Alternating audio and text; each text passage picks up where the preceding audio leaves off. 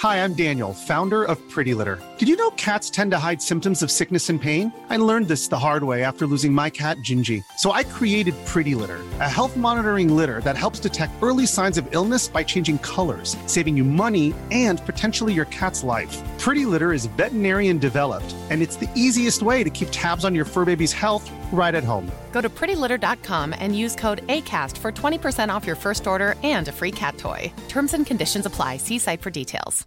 Imagine the softest sheets you've ever felt. Now imagine them getting even softer over time. That's what you'll feel with Boll & Branch's organic cotton sheets. In a recent customer survey, 96% replied that Boll & Branch sheets get softer with every wash. Start getting your best night's sleep in these sheets that get softer and softer for years to come. Try their sheets with a 30-night guarantee. Plus, get 15% off your first order at bollandbranch.com. Code BUTTERY. Exclusions apply. See site for details.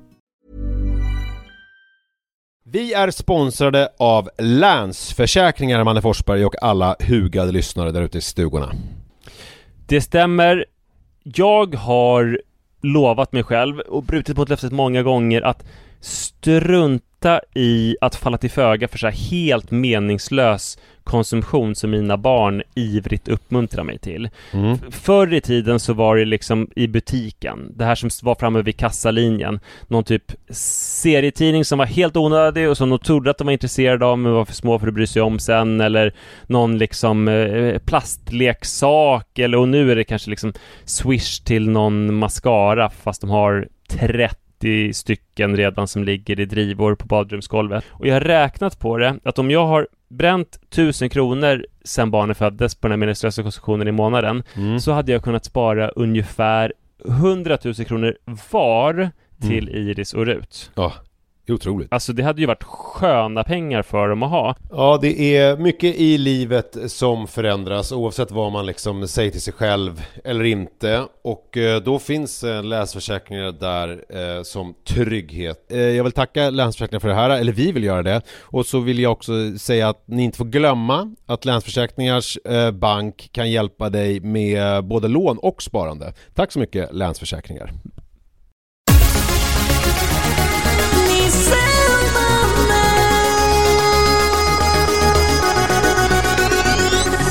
Det är måndag igen. Pappapodden glider fram högt över taken like a raven. It's time to get this party blazing. Pappapodden är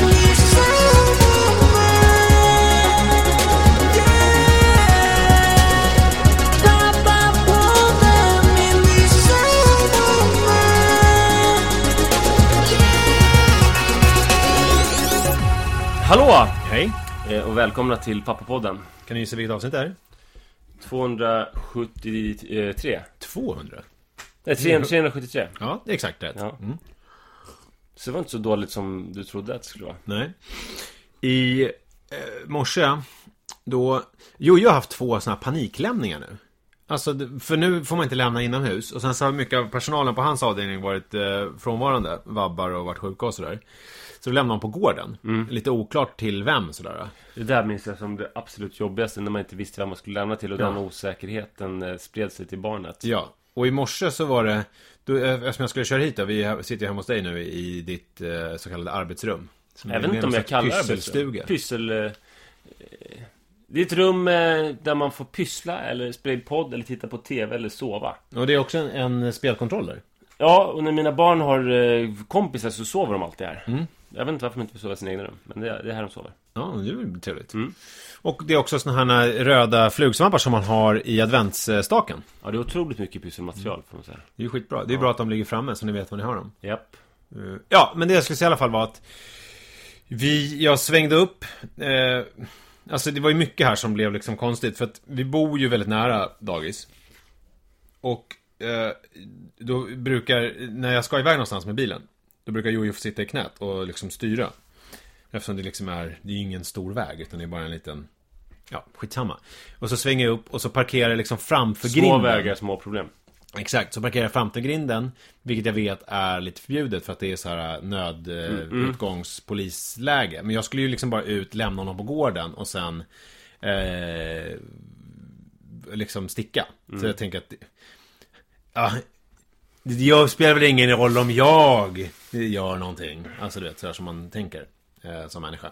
Att man... Fan, det där måste vi... Kan vi komma ihåg det att prata om parkera när man lämnar barn och ställa bilen där man inte får? För det har jag mycket att prata om. Ja, men jag har ju också väldigt mycket åsikter om det, men jag skiter i dem själv.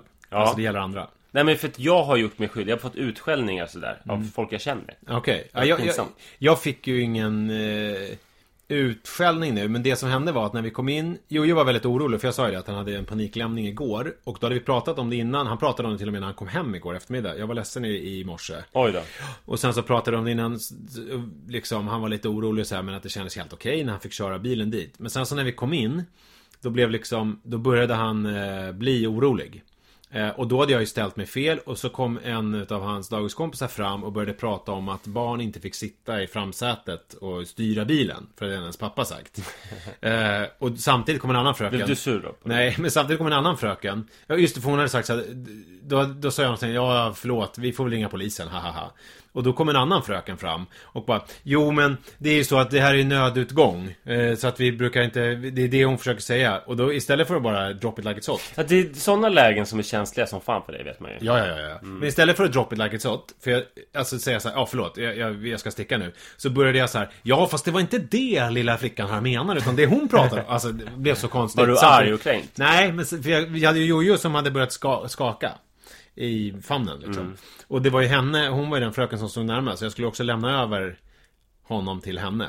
Så att då kände jag att jag kan inte skälla ut henne nu. Jag kan inte, nu it's not the time to say fit hora till den fröken på dagis. Okej, hur skulle du göra? Superkort läge, jag var på gymmet. Jag sprayade min maskin där jag hade haft händerna, för att det är coronatid, så är lite extra noga med det. Och precis när jag stod och sprayade, för jag sprayar först min teknik, jag sprayar nu i coronatider för att få lite extra mycket av sån här desinficeringsmedel som de har där. Sen går jag på med servetter, för då blir det renast. Då kommer en kille som går rakt in i spraymolnet och blir sur och bara, du, så där gör man inte. Man sprayar på servett. Och sen så väldigt aggressivt så tar han sprayflaskan för mig, går fram och tar servetter och sen ska visa hur man gör. Du reagerar på det. Herregud. Alltså grejen med mig är ju att eftersom jag har dålig impulskontroll, så kan jag ju inte säga. För att när jag hör dig nu, då skulle jag agera rationellt. Men jag kanske inte skulle göra det. Jag kanske skulle slå bakut. Alltså, jag blev så att jag bara, ja men jag så orkar inte, jag bara, ja. Jag sa bara, ja. Ja, men det är väl... Så struntade jag honom. Fast jag tyckte ändå att det var något slags övergrepp att han tog den här sprayflaskan från mig. Och det var ju han som hade gått in i spraymoln. Alltså det var inte jag som hade sprayat på honom. Nej, det är jävla märkligt. Ja, jag vet inte som sagt hur jag skulle ha reagerat. Antagligen dumt. Men det jag skulle vilja säga var så här, oj förlåt, jag ber om ursäkt. Jag vet, och lagt mig platt. Till förskolepersonalen eller på gymmet? Nej, på alla bara. För att det egentligen är onödigt att ta alla konflikter. Ja, det är det väl. Men samtidigt så ska han fortsätta vara ett jävla arsle. Jo, men det är... Ja. Det där är en jävla balansgång. Ja, men samtidigt så det är kanske inte jag som ska uppfostra honom. Egentligen är det ju så här, i alla de där lägena så skulle jag ju vilja trycka på paus. Alltså så att allt bara frös utom min skalle. Och så skulle jag få tänka i 5-10 minuter. Och landa i ett beslut på hur jag ska agera i den här situationen. Det är ju de där snabba blixtsnabba besluten. Okej, vi tar nu snabbt. Tyvärr. Håll käften jävla fitta! Vankines slut. Tror du Saras jobbmöte i rummet bredvid? Jag tror inte hon har någon jobb kvar. Nej. Sara sitter ju och har något viktigt videomöte i rummet bredvid där vi spelar in. Var jag någonstans? Jo, men i alla fall. Och då... och du blev arg på den här förskolepersonalen. Ja, och sen innan det här så hade jag kämpat jättelänge. För att Manne tycker att incitamenten för att gå till skolan just nu är väldigt låga. För att de är typ 8-9 pers i klassen. Och de flesta verkar sitta hemma och spela Fortnite hela dagarna. Ja, och det här är så otroligt konstigt i samhället. Att det är så jävla olika. Det är som öar av smitta på något vis. På vissa ställen det finns ingen personal, det finns inga lärare, det finns ingenting. På Ruts avdelning har de aldrig haft så mycket barn och lärare som just nu. Så här, man åker in till stan vid Fördsbor igår till Pinchos och tänker att det kommer vara helt tomt. Det är fullsatt. Det var liksom mer folk än någonsin. Fast ingen personal, för de hade trott att det inte skulle komma så många. Och så vidare. Konstigt läge. Ja, jättekonstigt läge. Men så att han är jättesvår att få iväg då till plugget. Men så till slut så lyckades jag få iväg honom. Men det var liksom... Det var Ja, det var både jag ska knulla dig horunge, fick jag. Och sen så det sista jag hörde... Vad så svarar man på det? Jag har börjat faktiskt med så här: du kan inte knulla mig med den där lilla grejen. Vad ska du komma? Jag tar fram saxen och snipp. Man skulle också kunna säga: ja, att du vill knulla mig, det säger ju faktiskt mer om dig. Ja, än men om mig. lite så börjar jag faktiskt hålla och då på. kanske han kan bli helt galen. Ja, han blir lite galen, men det blir ändå roligt. Och så brukar jag också smsa. Det som hände sen var att det sista jag hörde var så här: din tjocka pedofil. Och sen så när han slängde igen dörren, det sista jag hörde eka i trappen var så här: tjockis! Och då... Vad säger grannen om detta? Jag har ingen aning. Och sen smsade jag honom, för det har jag börjat med Manne. Det har jag märkt funkar ganska bra. Att han är ganska dålig face to face. Men däremot kan man smsa. Tjockis. Nej, men man kan smsa. Jag kan kolla lite här vad vi har skrivit till varandra. Skrev du tjockis? Nej, klart jag inte gjorde. Här. Oj, vad konstigt att jag tog upp telefonen nu, som att jag också ville kolla. Ja, men det var ju sådana, vad heter det, spegelneuroner. Okej, då ska vi se här. Det här är från igår kväll. Okej, stänger du av nu? Alltså det är liksom för att han ska stänga av Fortnite. Och sen då svarar han inte. Men han ropar någonting, tror jag. Och då säger jag: sista gamet, sen drar jag ur sladden. Och sen så skriver jag så här: jag orkar inte mer tjafsa med dig längre. Du kan flytta hemifrån och spela Fortnite hela nätterna. Puss och godnatt. Sen verkar det lösa sig, för då frågade jag: har du smört in dig? Ja. Men i morse då, så när han har sagt det där med pedofilen, då sen när han satt på bussen, det fick jag inget svar på, men jag ser, han har sådana att han läser, man ser när han har läst. Då frågade jag så här: hur går det, gubben? Han du med bussen? Med vänlig hälsning, tjocka pedofilen. Men han svarade inte på det. Nej. Så det här att det gick bra sms, det var mest att han inte skrev något elakt tillbaka. Men det jag märker är att han smsar att han typ som i morse: god morgon älskling, kom ihåg att bussen går 8.36. Det här var innan tjocka pedofil-snacket. Är det elevens val idag? Då svarar han så här: okej, bajs, nice. Ska jag packa åt dig? Och då ropar han så här: ja, du kan packa åt mig! Ja, sen spårade du i alla fall. Men det är en bra grej det här med smsa, märker man. Alltså, ja, men det känns som man har hittat någonting också, för att det var ju på nyheten i morse om att pedofiler lever någon slags high life nu när det är så mycket ungdomar ute på Fortnite säkert, och olika forum och sånt. Jag har säkert färgat honom. Ja. Jag är Du är bara en av dem. Ja. Lite tjockare än de flesta andra som försöker ragga på honom på nätet, men... Du sitter hemma och... Ja, fy fan. Så att jag hade ju blev en jävla skitmorgon. Ja.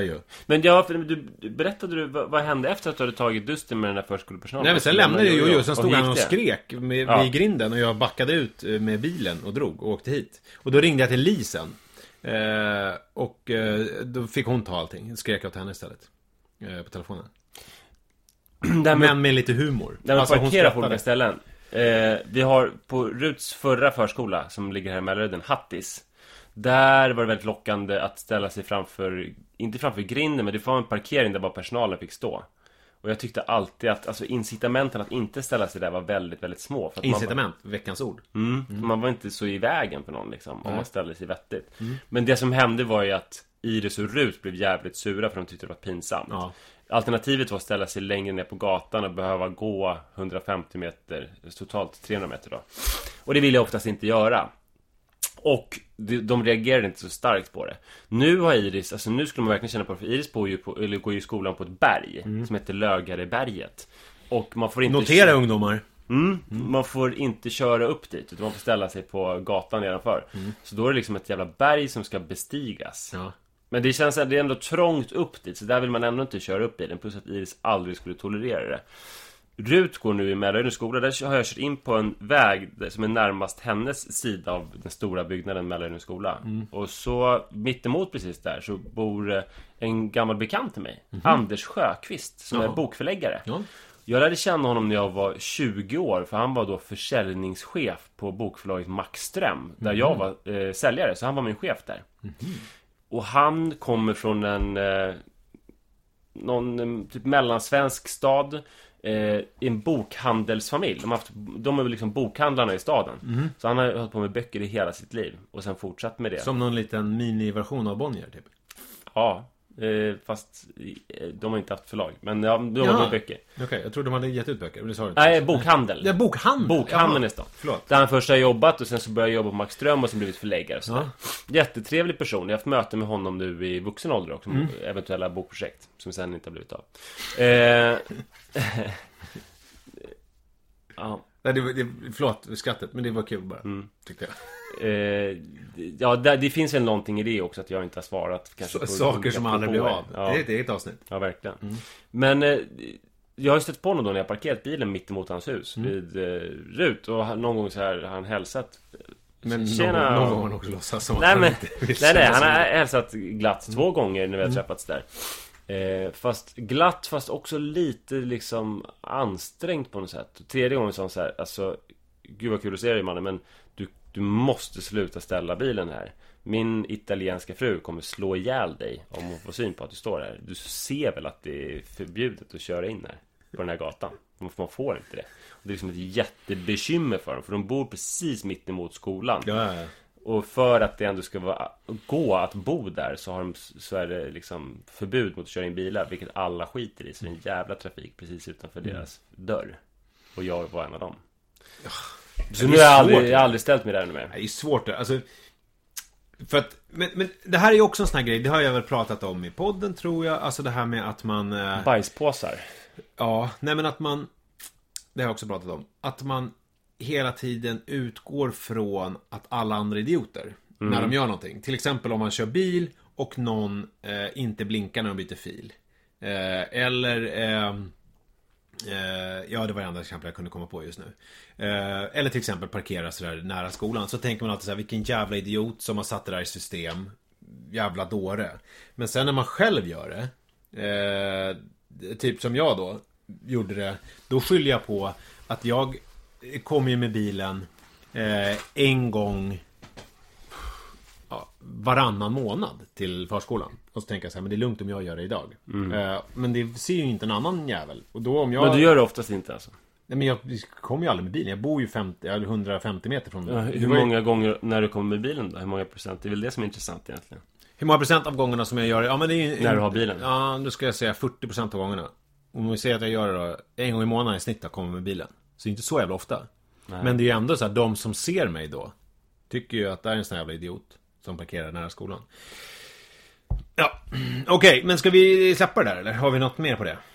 Nej, jag tror inte det. Ja, då vill jag prata lite om, nu i och med covid-19 så har jag kollat mycket mer på nyhetssändningar på tv än vad jag brukar göra. Jag brukar lyssna på radion ju. Och när man lyssnar på radio då ser man ju inte hur folk ser ut. Men nu har jag kollat på tv och då har det slagit mig att hur fan ser folk ut egentligen?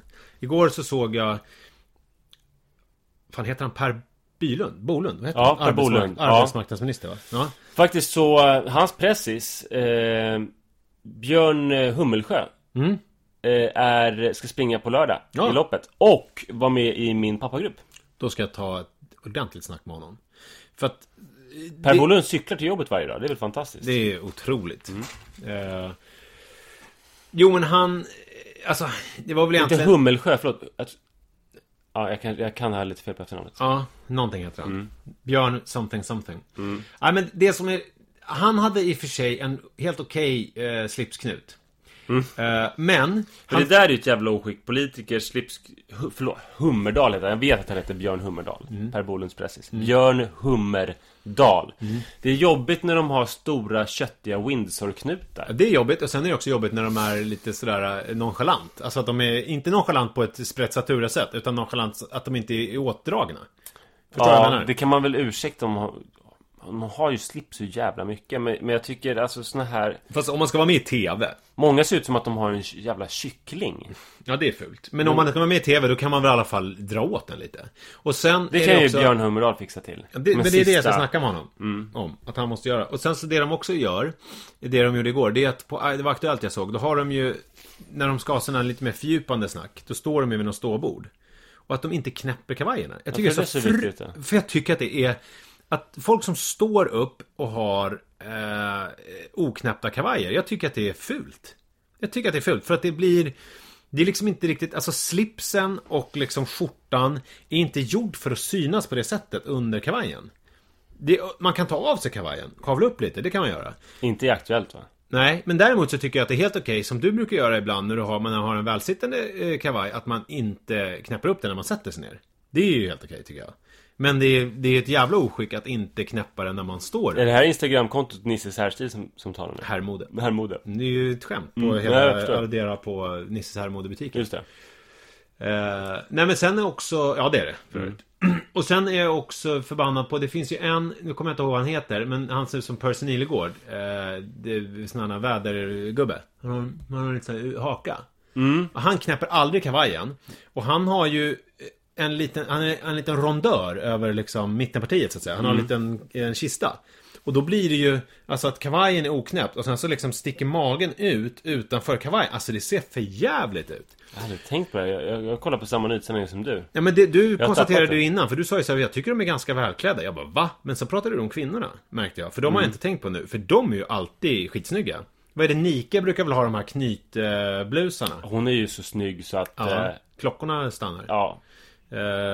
Men jag säger så här, Claes Elfsberg, säger vad man vill om honom. Han hade fan aldrig stått med en öppen kavaj. Där kan vi snacka någon som kunde klä sig.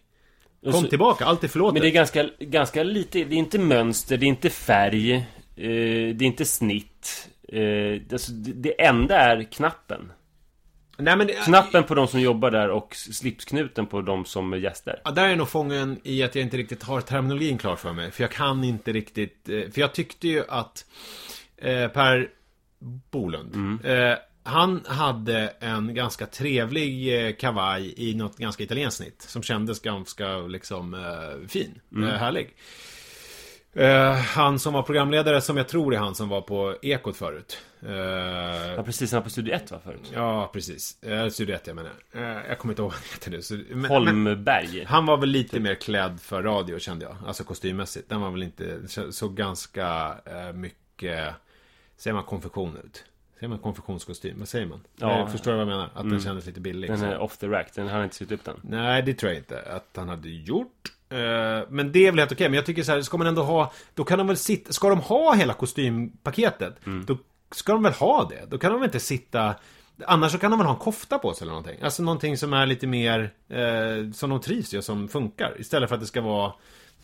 Som i lumpen när man skulle ha sina finkläder i lumpen. Alltså någon sån här, det satt ju alltid för jävla dåligt liksom. Det här när man skulle ha på olika såna uppställningar. Jag kommer inte ihåg vad det stället hette. Om det var M60 kanske.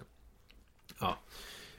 Jag rasar. Ja, är det knappen för fan. Det är jättetråkigt beteende. Det är fjärligt. Imagine the softest sheets you've ever felt. Now imagine them getting even softer over time. That's what you'll feel with Boll & Branch's organic cotton sheets. In a recent customer survey, 96% replied that Boll & Branch sheets get softer with every wash. Start getting your best night's sleep in these sheets that get softer and softer for years to come. Try their sheets with a 30-night guarantee. Plus, get 15% off your first order at bollandbranch.com. Code BUTTERY. Exclusions apply. See site for details. Hi, I'm Daniel, founder of Pretty Litter. Cats and cat owners deserve better than any old-fashioned litter. That's why I teamed up with scientists and veterinarians to create Pretty Litter. Its innovative crystal formula has superior odor control and weighs up to 80% less than clay litter. Pretty Litter even monitors health by changing colors to help detect early signs of potential illness. It's the world's smartest kitty litter. Go to prettylitter.com and use code ACAST for 20% off your first order and a free cat toy. Terms and conditions apply. See site for details.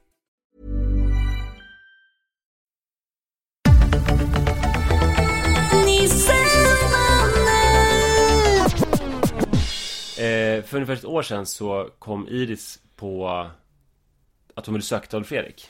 Just det. Vad har vi på Adolf Fredrik? Vad har vi inte på Adolf Fredrik? Du har gått där. Alla det kallas för Adolf Hitler. Även de som inte har gått det så kallas det för Adolf Hitlers musikklasser. Aha. Ja, men det vi kan prata lite grann om är vem fan var Adolf Fredrik? För det är en sån här grej som jag slår upp jämt och så men kung. Bort. Ja, men det är ju en av så här, inte en jättekänd kung. Nej. Han har väl några kvarter där i Vasastan. Ja. Där finns Adolf Fredriks kyrka som är jättefin, där Olof Palme ligger. Ja. Och så finns det Adolf Fredriks musikklass. Jag vet inte varför just det geografiska området har blivit Adolf Fredriks område. Ja, men det finns när var han ens Adolf kung? Fredriks församling finns ju där också. När var han ens kung, vet du det? Får jag gissa på att han var kung på 1700-talet? Det här, man känner att du borde ju han faller ju lite i skuggan av Gustav III. Ja. Ja, han var död 1771. 1743, svensk kronprins. Ja, men han är ju pappa till Gustav III framförallt. Ja, det var det han var. Ja. Okej.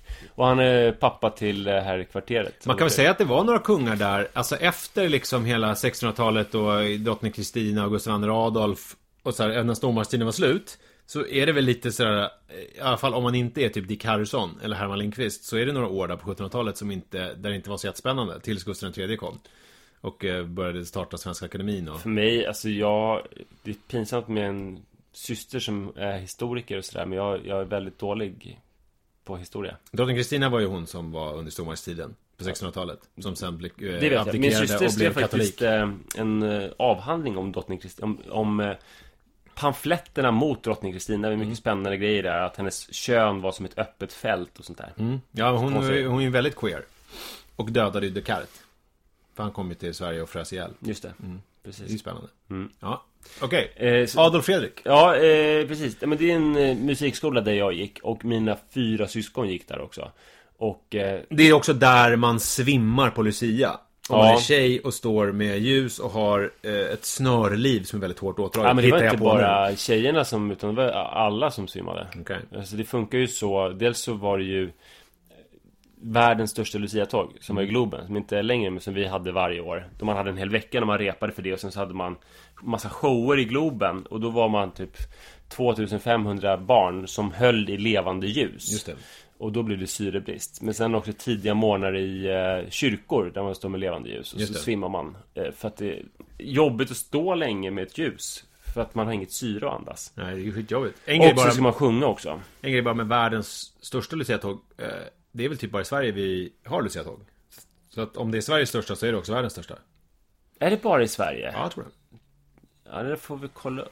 Jag tror att det är det. Ja. Det är ju ett italienskt helgon, men där handlar det inte om Lucia på det sättet. Nej. Med saffransbullar och... Nej, det vet jag. Man väntar på advent och allt det här. Nej, det stämmer.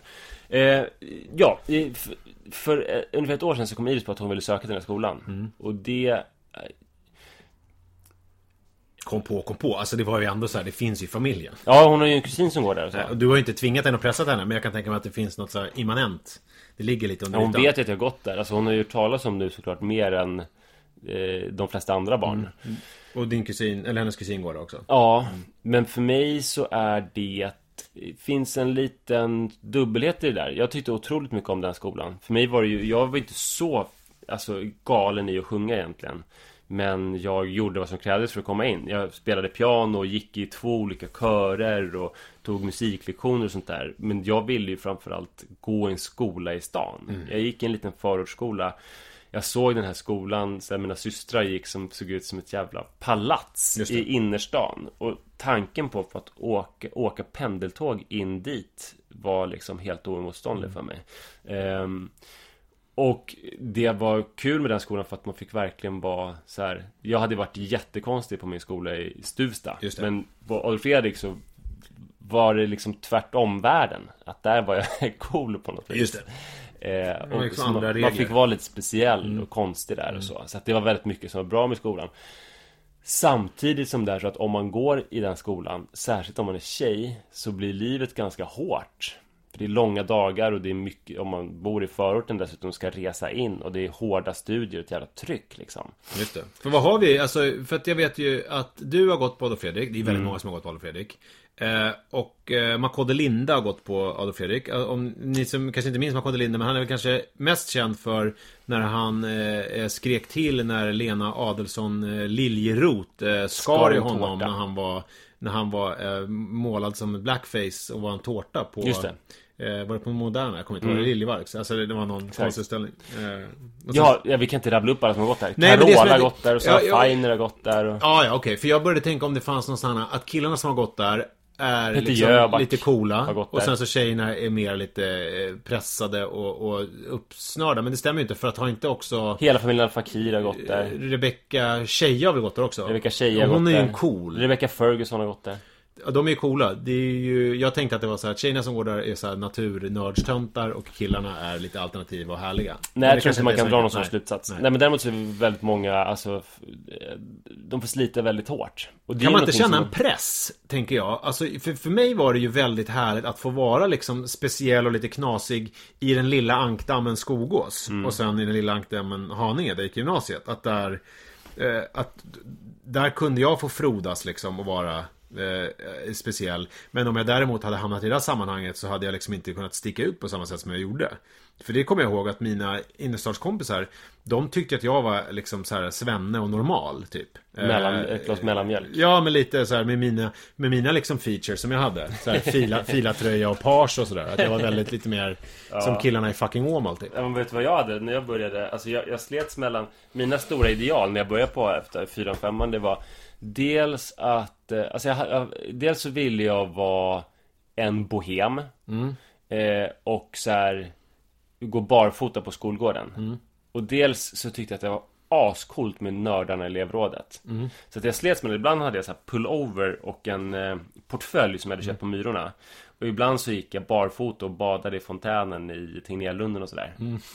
Så det var liksom så att de bara annan dag system. Ja, men det är väl det som vi fortfarande anammar och som du förespråkar, att man ska kunna klä sig som tjejer. Jag har inte tänkt på det, men det började väl redan då. Det var ändå så här väldigt stort avstånd mellan de två stilarna som en FAVC. Men det funkade ju väldigt bra där. De ytterligheterna. Jag är ju fortfarande väldigt mycket så. Alltså att jag tycker att som jag har idag med Adidas brallor och en kappatröja är ju coolt. Men jag tycker också att det är fint med made to measure kläder. Men du badade inte i Tegnérlunden? Nej, det var det jag inte gjorde. För att då på den här tiden så tyckte jag ju... Alltså jag har ju alltid tyckt... Det är väl min Winnerbäck-ådra, har jag tänkt. Jag chattade med en gammal skatekompis på Instagram här om natten om det här. För han var ju mer en outcast och tyckte ju att alla andra var skumma. Och hans fristad var att åka inte Fryshus och åka skateboard. Vi gick ju i samma skola. Men jag tyckte att det var jävligt roligt att vara där och åka skateboard. Men sen tyckte jag att det var att gå hem till typ någon... Filip eller något sånt där det var liksom en mamma som städade. Det var alltid så här jättestädat hemma till skillnad från oss, och det fanns såna här Gorbyspiroger och det var så här soda streamer och det var liksom såna här rostbröd. Alltså det var väldigt liksom, och det var ett videokartotek där det liksom var såna bruna marmorerade videoförpackningar där det stod liksom tydligt vilken film det var. Allt var väldigt så här normalt. Då tyckte jag att det var ganska skönt att bara få typ ramla in i det där och ligga där och bara vara härlig och mysa i den här normaliteten. Till skillnad från som han beskrev då på Instagram, att det var när vi chattade, att han hatade det där. Han ville ju bara bort från det. Medan för mig var det liksom en vilopunkt, någonting att vila i. Och det är ju samma förhållande som jag har till Lasse Winnerbäck idag till exempel. Att jag älskar att vila i hans normalitet på något vis. Även om han nu kanske inte skulle skriva under på det. Men det finns någonting i det. Att man vet, när jag lyssnar på det här så är det också, så gör jag det tillsammans med de här paren i min ålder som står och har en sån här Clifton Classic, kanske inte heter längre, stickad tröja över axlarna och håller om varandra och solen går ner. Att du känner dig så pass onormal så att du behöver svepa en normal filter. Ja, typ så. Och att jag trivs med den normala filten. Jag förstår. Men nu kommer vi lite bort från ämnet. Vi pratade om din dotter. Vad hade det med saken att göra? Vi pratade om din dotter bara. Att du pratade om vad Adolf Fredrik betyder på dig. Ja, just det. Hur man är. Om man är som tjej och som kille. Ja, men hur kommer det vara för Iris då? Har du upplevt att hon nu känner det här som du kände att hon vill komma bort? Jo, det var det jag pratade om ju. Att det är det som är liksom dubbelheten i det. Att så här... Ja, det är en bra skola. Alltså om ens barn vill göra det så är det kul om den får göra det som den är sugen på, å ena sidan. Och det finns massa positiva värden för mig med det. Och liksom nostalgiska värden. Men å andra sidan så är det ju det här att så här, fan vad jobbigt. Alltså jag minns att jag tänkte på det redan när föräldraledigheten tog slut. Att vad hemskt att mitt barn ska behöva göra massa jobbiga saker nu. Sitta ner när det inte vill sitta ner, lyda någon vuxen, ha liksom arbetsdagar i resten av sitt liv. Och att börja på Adolf Fredrik är verkligen mycket av det ju. Alltså att det är jobbigt att veta att ens barn ska få ett så här ganska hårt liv typ. Jag vet inte om hon ska hinna till hur hon ska hinna till sina 2 timmars träningar som hon har på eftermiddagen och sådär. Sådana grejer. Och sen är det en annan sak. Och pratar du med henne om det? Ja, det gjorde jag. Vad säger hon då? Nej, men att hon är ju... Det är väl ganska svårt, det är ju lite abstrakt. Ja, såklart. Men sen finns det ju en annan jävligt stor grej som är att risken att inte komma in. är ju överhängande eftersom det är jättefå som kommer in där. Det är otroligt många som söker och väldigt få som kommer in. Och att utsätta sitt barn för det också. Ja, det är ju vidrigt. Men hur många som söker bara? Alltså, och hur många liksom tar det på allvar och faktiskt vidtar de åtgärder som man Jag tror inte det vidta? finns nästan någon som bara söker. För att man får ju så här informationsbrev och sånt där. Jag tror folk alla moment. alltså allt det här som du liksom har hållit på med och ta ut toner och allt det här. Ja, det står ju vad man ska göra. Alltså man får ju den informationen innan. Så, ja, det kan finnas någon. Det tänkte jag innan att det fanns nog säkert folk som säger, jo men min pojke Filip har så fin röst så han får gå och prova, sen vet han inte. Men man får ju ändå informationen, så jag tror inte att det är så många som bara går och sjunger.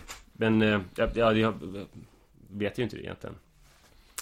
Ja, men så det är jätte så här, jobbigt att ens barn kan bli avvisad. Och så att det har varit så här inte för Iris, för henne har jag ju inte låtsats om de här grejerna. Men för mig har det typ varit en lite jobbig ångestgrej. Det är ju skitjobbigt. Så vi började, och sen också så här ångesten över att jag inte har gett henne rätt förutsättningar. För jag tycker att hon har bra röst och är musikalisk. Men att hon har sjungit i kör alldeles för lite. Och kanske inte en tillräckligt avancerad kör egentligen. Och att hon inte har spelat något instrument. Och att jag inte har övat. Men är inte det dags för det nu? Alltså det som förr hette kommunala musikskolan, som nu heter kulturskolan. Är det inte dags för henne att börja med något instrument? Jo, verkligen. Har ni någon plan på det eller? Ja, är hon sugen på något? Ja, hon är sugen på att spela piano. Okej. Kan man göra det direkt nu för tiden? Eller måste man spela blockflöjt först, som förr i tiden? Nej, men jag tänker att vi ska ta hit en pianolärare. Okej, inte kulturskolan då? Nej. För du kommer ihåg, testade du någonsin det? Nej, jag gick hem till en tant som hette Elfride. Det tror jag var klokt. Alltså, eller att många, det är ju jättehäftigt där. Men för mig var det ju, det dödade verkligen mitt gitarrintresse. För jag skulle ju börja spela gitarr. Och då var det ju en termin. Du fick börja med blockflöjt. En termin blockflöjt. Först innan. Och sen fick man välja instrument. Och då gitarr. Och då var det istället för att liksom, tänker jag, hade det varit roligt, var ju att lära sig att spela som Guns N' Roses-låtar och sånt som jag gillade. Vad är det här nu då?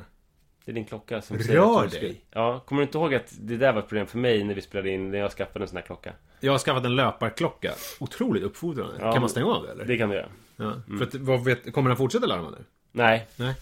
Inte på en stund. Gud vad jobbigt. Jävla horonskäft! Till klockan alltså. Ja. Vad var jag? Jag är fortfarande förbannad. Om kulturskolan. Kommunala musikskolan. Ja, och sen så istället då för att lära sig att spela typ Knockin' on Heaven's Door till exempel, så skulle man börja med ett siffersystem innan noterna då. Så istället för att lära sig noterna, tänker jag, var ju ganska avancerat, så skulle man lära sig ett ganska avancerat siffersystem och sen lära sig noterna. Så att jag tappade ju intresset ganska fort alltså. Du spelar inte gitarr idag? Jag kan ju Knockin' on Heaven's Door. Ja, du lärde dig den i alla fall sen? Ja, den lärde jag mig själv. Pappa kunde ju spela gitarr. Han spelade ju mycket gitarr när han var ung. Men det har jag ju berättat i podden om när jag hoppade sönder hans gitarr som han köpte när han var 14. Just det. Jag hoppade i sängen. Men det var inte avsiktligt eller? Nej, det var inte avsiktligt. Men det var inte det vi skulle prata om. Men nu har hon i alla fall kommit in.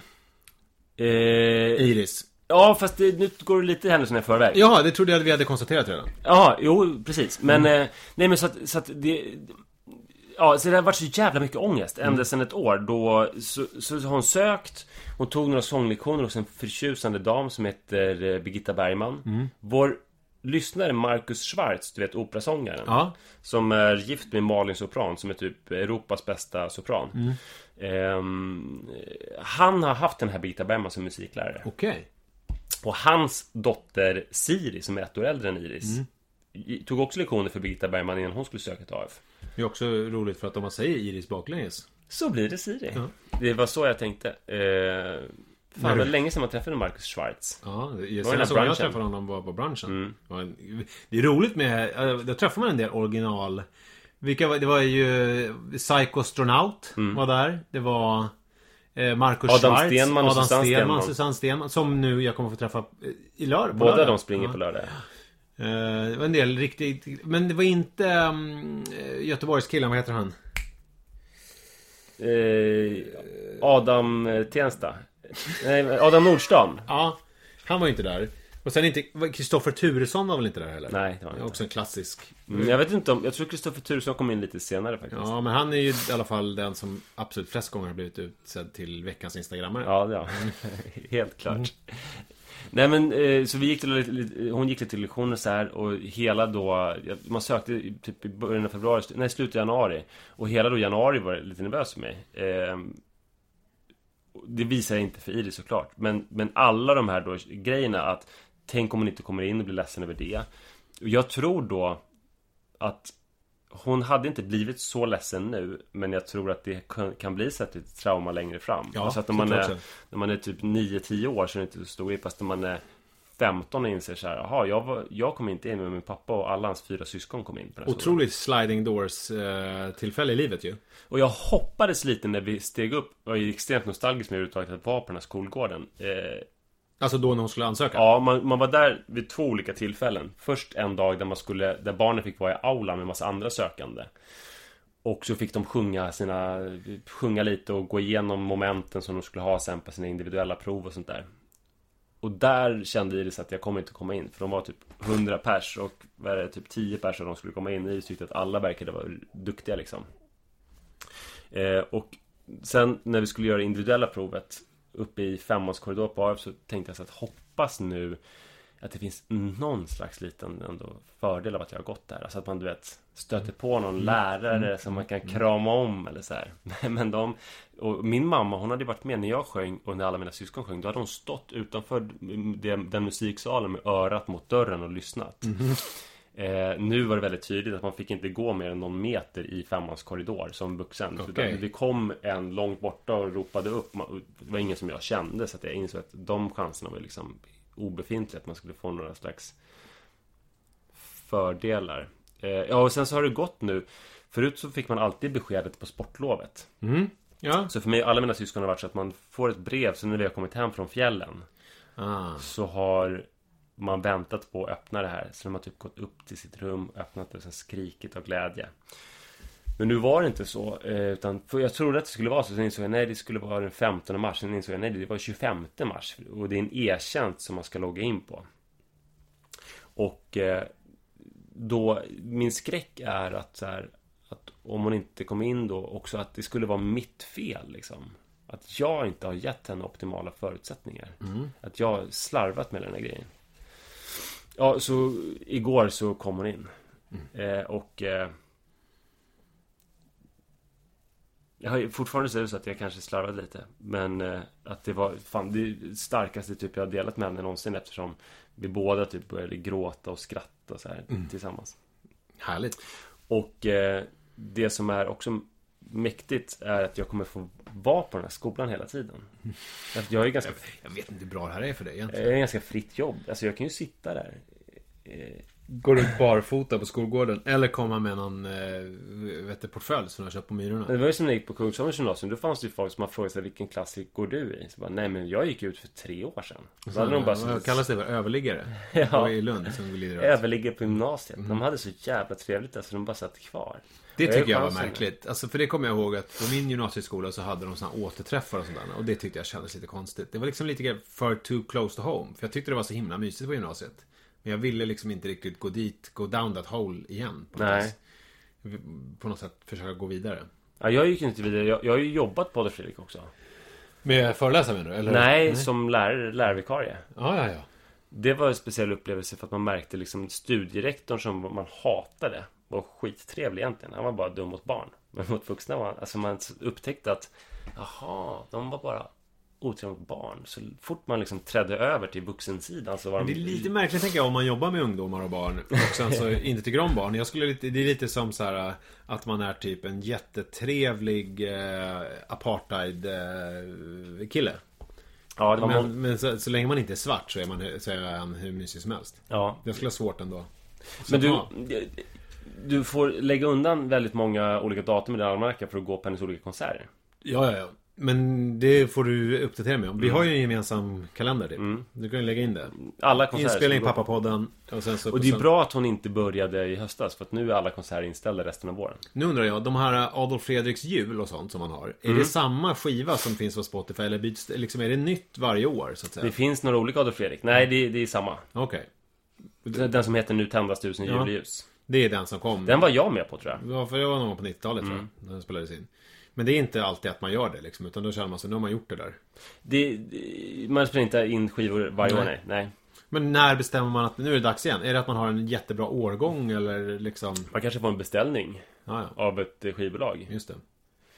Det är också så att musiklärarna på skolan har gjort många av de här arrangemangen. Alltså de har skrivit de versionerna av låtarna. Har du tänkt på en sak? Det slår mig nu, alltså när jag började tänka på jul, Adolf Fredrik. Tänk om när coronagrejen hade varit i Sverige över jul och att man inte hade kunnat fira jul med sina nära och kära. Det har varit märkligt. Jag vet inte, är det så stor grej att fira med sina nära och kära? Jo, men jag tänker, det finns ju en grej med det här. Påsken är kanske lite mindre, men... Det finns ju en grej med hela den här coronagrejen, att kan det vara så att äntligen så är the Swedish way vinnande. Det vill säga att vi inte träffar våra äldre släktingar och att vi helst inte träffar varandra. Att vi helst inte tar så mycket varandra. Alltså vi är väldigt så här... Du är ju lite atypiska som träffas här. Ja, det är vi verkligen. Men och att det kanske är det som förhoppningsvis nu gör att vi kommer lite lindrigare undan än många andra länder. Där man liksom är mer kramgo och håller på och umgås över i gränserna. Men då jul är ju en sån jävla högtid där vi ändå faktiskt ses över alla jävla gränser. På ett sätt som inte, till exempel känns det ju inte att missa påsken tillsammans känns inte alls lika stort för mig. Nej. Det känns mycket lättare. Men det är en grej som jag har tänkt på apropå påsken. Får jag dra den? Ja. För att det pratas ju mycket om alla Täby-människor som ska åka upp till Åre. Är det Täby-människor som Ja, det är i mitt flöde så har det varit att Täby har fått känner du många? Jaha, nej, att man... jag fattar. Att det liksom är så. Att just det. Att folk från Täby nu kommer att åka upp till Åre i påsk. Och, men lite klasshats-vibe på dem som skriver det, eller? Ja, kommer du ihåg Robert Blom? Nej. Hata Danderyd, jag hatar Lidingö, jag hatar Östermalm. Rebell-Robban, eller? Nej, Robert Blom. Nej, det minns jag inte. Ordets makt. Minns du Rebell-Robban? Ja, klart det gör. Vad hände med honom? Nej, det var länge sedan jag såg honom. Lever han? Jag måste kolla. Fortsätt prata, jag måste googla Rebell-Robban. Robert Blom i alla fall, det var roligt för att jag hängde med en kille som var punkare som bodde i Danderyd. Och han hatade ju Robert Blom och skulle döda honom. För att han sa hata Danderyd. Han köpte inte hela den grejen. Rebell-Robert, fan vad jag saknar honom. Nej, han verkar ju leva så här, född 69. Alltså han var ju rätt ung när man såg honom. Men han stod ju i tunnelbanan jämt. Man har ju inte sett honom i tunnelbanan på jättelänge. Nej, spelat i tunnelbanan sedan 89. Utan till bästa artist av allt från Stockholm 2004. Oj, Rebell-Robert har en son född 2001 som omhändertagen av de sociala myndigheterna i Farsta. Eftersom man anser att Roberts livsstil inte är förenlig med barnuppfostran. Jobbigt att ha det på Wikipedia. Ja, jag tror inte att det är han. Det är äkta Wikipedia. Jag tror inte att det skulle stå i Nordisk familjebok om han var upptagen där. Nej. Också kanske för att Nordisk familjebok publicerades på slutet av 1800-talet. Ja, men jag tror inte det skulle stå någon annan. Jag tror inte det skulle stå om Robert Broberg heller. Nej. Mr. Black menar du? Eller vad heter han? Robert Black. Robert, ja. Med hans alter ego som han... Just det. Men gud, nu associerar jag som en riktig dampunge. Vad pratar jag om? Jag pratar om Täby. Robert Blom och Åre. Jo, men det var klasshatet. Att det som jag har tänkt på är ju att alla Täbybor som nu får klä skott för allt det här. Jag förstår ju att jag grovt generaliserar. Att det finns folk som inte bor i Täby som har ställen på Gotland. Till exempel folk i Farsta, som jag. Som kommer att åka till Gotland över påsk. Alltså inte lyssna på Folkhälsomyndigheten. Alla pratar... Det du vill säga att alla pratar om att det finns massa Täby-människor som åker till Åre. Men nu säger du att det finns ju andra människor också. Till exempel folk på Södermalm som åker till Gotland istället. Nej, det är också andra folk i Täby som åker till Gotland. Ja, just det. Man glömmer, man får inte... För jag tänker att Åre... när man åker dit så åker man ju dit oftast... det är ju få som ändå flyger till Åre.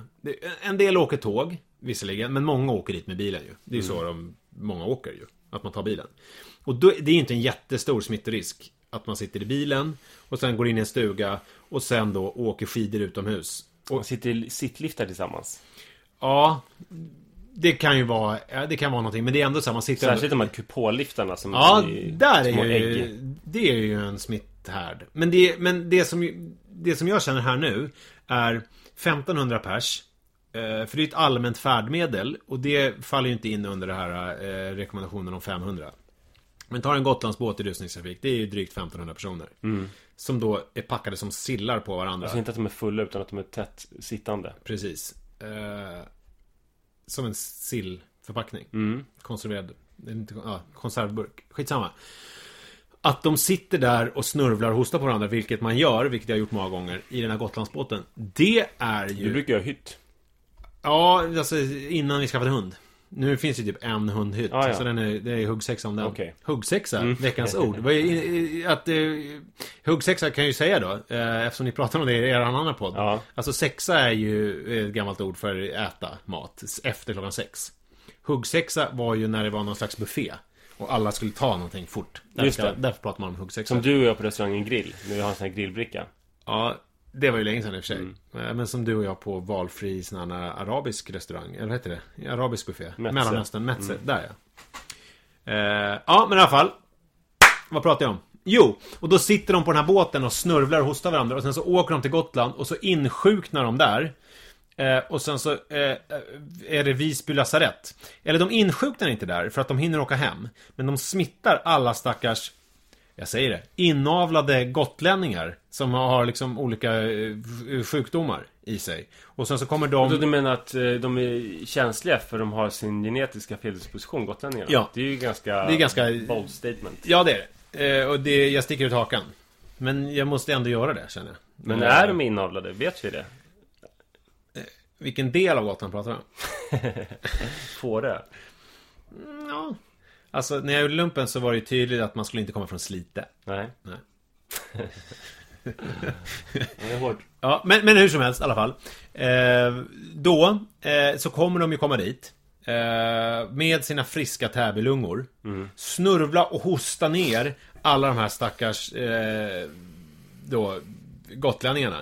Som då kommer insjukna och som kommer ju överbelasta Visby lasarett och det grövsta. För där kanske finns typ 2 respiratorer. Och det finns 60 000 pers på Gotland. Det här ser jag ju. Storm in the horizon. Och vad ska vi göra åt det? Men de kommer ju hinna komma tillbaka till Stockholm innan de... Nej, men de kommer ju hinna smitta andra. De kommer ju bli friska. Alltså Täby-människorna, de kommer ju bara ha en liten lätt förkylning. För de är så friska och härliga. Men de kommer smitta ner de här stackars gotländska människorna. Sen kan man ju invända så här att det är liksom några enstaka båtar. Medan i Stockholm till exempel så är det tunnelbanor och bussar som går hela tiden. Ja, men tunnel- och busselbanorna, det är ju alla stackars vad är det de kommer från? Järvafältet. Människorna som åker till sina städjobb. Så det är inte bara folk från Järvafältet som åker Jo, tunnelbana. det är bara de som åker tunnelbana i Stockholm och bussar framförallt. Ja. Och som tvingas och trängas för att de ska... Där kan man ju säga en klassisk båtterm. Ja, packade som sillar. Att nytta väjer för nöje. Alltså så att jag menar, Gotlandsbåten är ju en nöjesgrej. Så då kan man ju, det är ju mer moraliskt förkastligt än att åka till sitt jobb som man måste ha för att försörja sin familj. Så är det. Så att ja, men det var bara... Men ska du åka till Gotland? Eller? Nej, självklart inte. Det hade ju varit helt sjukt om jag efter det här hade sagt så här. Och givetvis så hittade ni mig på Gotlandsbåten. Men hur ser du framför dig? Vad krävs för att du ska kunna åka dit med Gotland? Kommer du kunna åka dit i sommar, tror du? Det beror ju helt på situationen ju. Hur bra måste situationen vara? Är det som med Sats nu? Sats gjorde en rolig grej. De stängde för prick 2 veckor sedan när vi spelade in där. Och du var helt förkrossad. Ja, jag var väldigt ledsen. Men sen hittade du Fitness 7 eller det var alltså den 12 mars som de sa att nej, vi tar vårt ansvar, vi kan inte ha gymmen öppna. Det är smittspridning, vi är ändå ett gym, vi stänger. 2 veckor. Och då såg man ju framför sig att oj, stackars de kommer behöva ha stängt jättelänge, för det kommer bara bli värre och värre. Men de kom på nu att nej, vad fan, det här var ju inte så superlyckat. Så nu, precis när Stockholm verkligen har börjat få den här toppen, så bestämmer de sig för att öppna. Vilket är ju fullkomligt helt orimligt. För 2 veckor sedan borde de ju insett att om vi ska stänga nu så kommer vi behöva stängt länge. Det var ju en symbolhandling. Tydlig symbolhandling för 2 veckor sedan. Och det kan ju bli så för dig nu att du liksom i maj, folk dör som flugor, att du bara, fan, nu måste jag få komma till mitt Gotland. Nej, det är klart jag inte kommer åka till Gotland. Alltså det finns ju inte en chans i helvete. Om det... Det skulle kunna bli så att du inte åker dit på hela sommaren. Ja, alltså om det krävs så är det klart jag struntar i det. Det finns ju någonting i mig som tycker det är lite skönt också att slippa kraven på. Det tror jag kanske många känner igen sig i. Eftersom jag, likt André Walden, inte känner mig speciell. Han skriver ju ofta det i sina krönikor. Ja, jag Alltså, visste inte att han ofta... Jo, men om jag tänkte här så borde ju många tänkt Ja, det var ju eftersom så jag jävla var inte slappt. speciellt. Ja. Otroligt slappt. Alltså, bra ämne, men att han... Nu pratar vi om hans senaste krönika där han skrev om det här med sorgen över uteblivna katastrofer. Att om det ska komma en fruktansvärd storm och sen så blev det inte så farligt, varningen skruvas ner, att det finns någon besvikelse. Det var ju modigt att han utgår från att andra känt samma sak. Men jag har gjort det. Har du det? Alltså tidigare? Ja. Alltså jag har känt ett litet sting av det. Ja, det har alltså jag du känner igen det. Ja, jag känner igen det. Men det som var dåligt med hans krönika var ju att det var ett jättebra ämne. Sen så exemplifierade han med något citat som han själv hade sagt. Och ja, nej, men han... Som var ett bra citat, men som bara förstörde hela krönikan, typ. Att han använde det. Ja. Och att han tänkte att det bär någon slags allmängiltighet det här, för att jag är som alla andra. Så då är det nog så för andra också. Ja, men det är väl lite som att min känsla av att vara normal när jag kan i podden säga att jag har skrikit mackfitta åt min son. Alltså att det liksom är, att det är skönt att jag och så får jag liksom klappa på ryggen så här, skönt att du vågar vara ärlig. Men sen är det ju faktiskt också ibland folk som hör av sig och säger så här: jag tror att du inte mår så bra, att du behöver hjälp av psykiatrin. Och då blir jag bara kränkt. Och så skriker jag mackfitta åt dem. Och så går jag vidare i livet. Men jag kommer inte åka till Gotland om inte Folkhälsomyndigheten kräver av mig att jag gör det. Det är väl... Ja, men vad sa du? Du tappade bort, vad var skönt med det? Att inte jo, just det. Att det är kraven på härliga sommarsemestrar och härliga grejer att göra. Och åka till fjällen-grejen som jag ju mår dåligt över när folk det är gör. Kanon. Nu mår jag skitbra. För att det är som att alla lever som jag vill leva. Det är många som är i fjällen. Min syster Moa är i fjällen nu, i Vemdalen. Tycker jag är väldigt välförtjänt med tanke på att hon kommer behöva jobba dygnet runt framöver. Ja. Och hennes man, min svåger Martin, han är föräldraledig. Men ser om du kan hitta någon jourförskola eller någonting, så att deras yngsta dotter Lydia kan börja, så att han kan hjälpa sina kollegor. För att han tycker det känns jättekonstigt att vara föräldraledig. Ja, det tror jag också de kommer lösa. De har ju börjat kalla in folk ju. Ja. Men hör du, har din mamma fått börja jobba?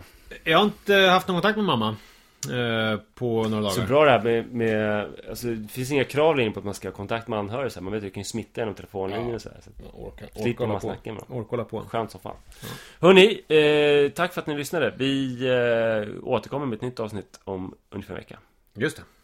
Utvecklingssamtalet ligger ju uppe också. Det släpps fortfarande. Det var sent en dag förra veckan, men nu är vi tillbaka. Ja, fast det är lite... Alltså kanske inte finns på morgonen exakt på torsdagen och sådär. Nej, men det släpps på torsdag. Ja, och det kommer. Vi kör på med det. Ja. Så skicka in frågor dit. Utvecklingssamtalet podcast på Instagram.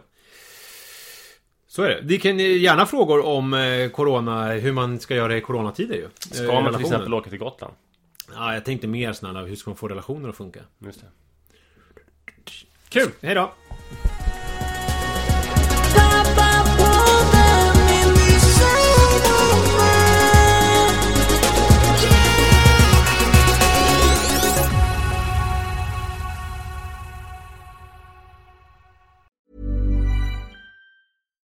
Here's a cool fact. A crocodile can't stick out its tongue.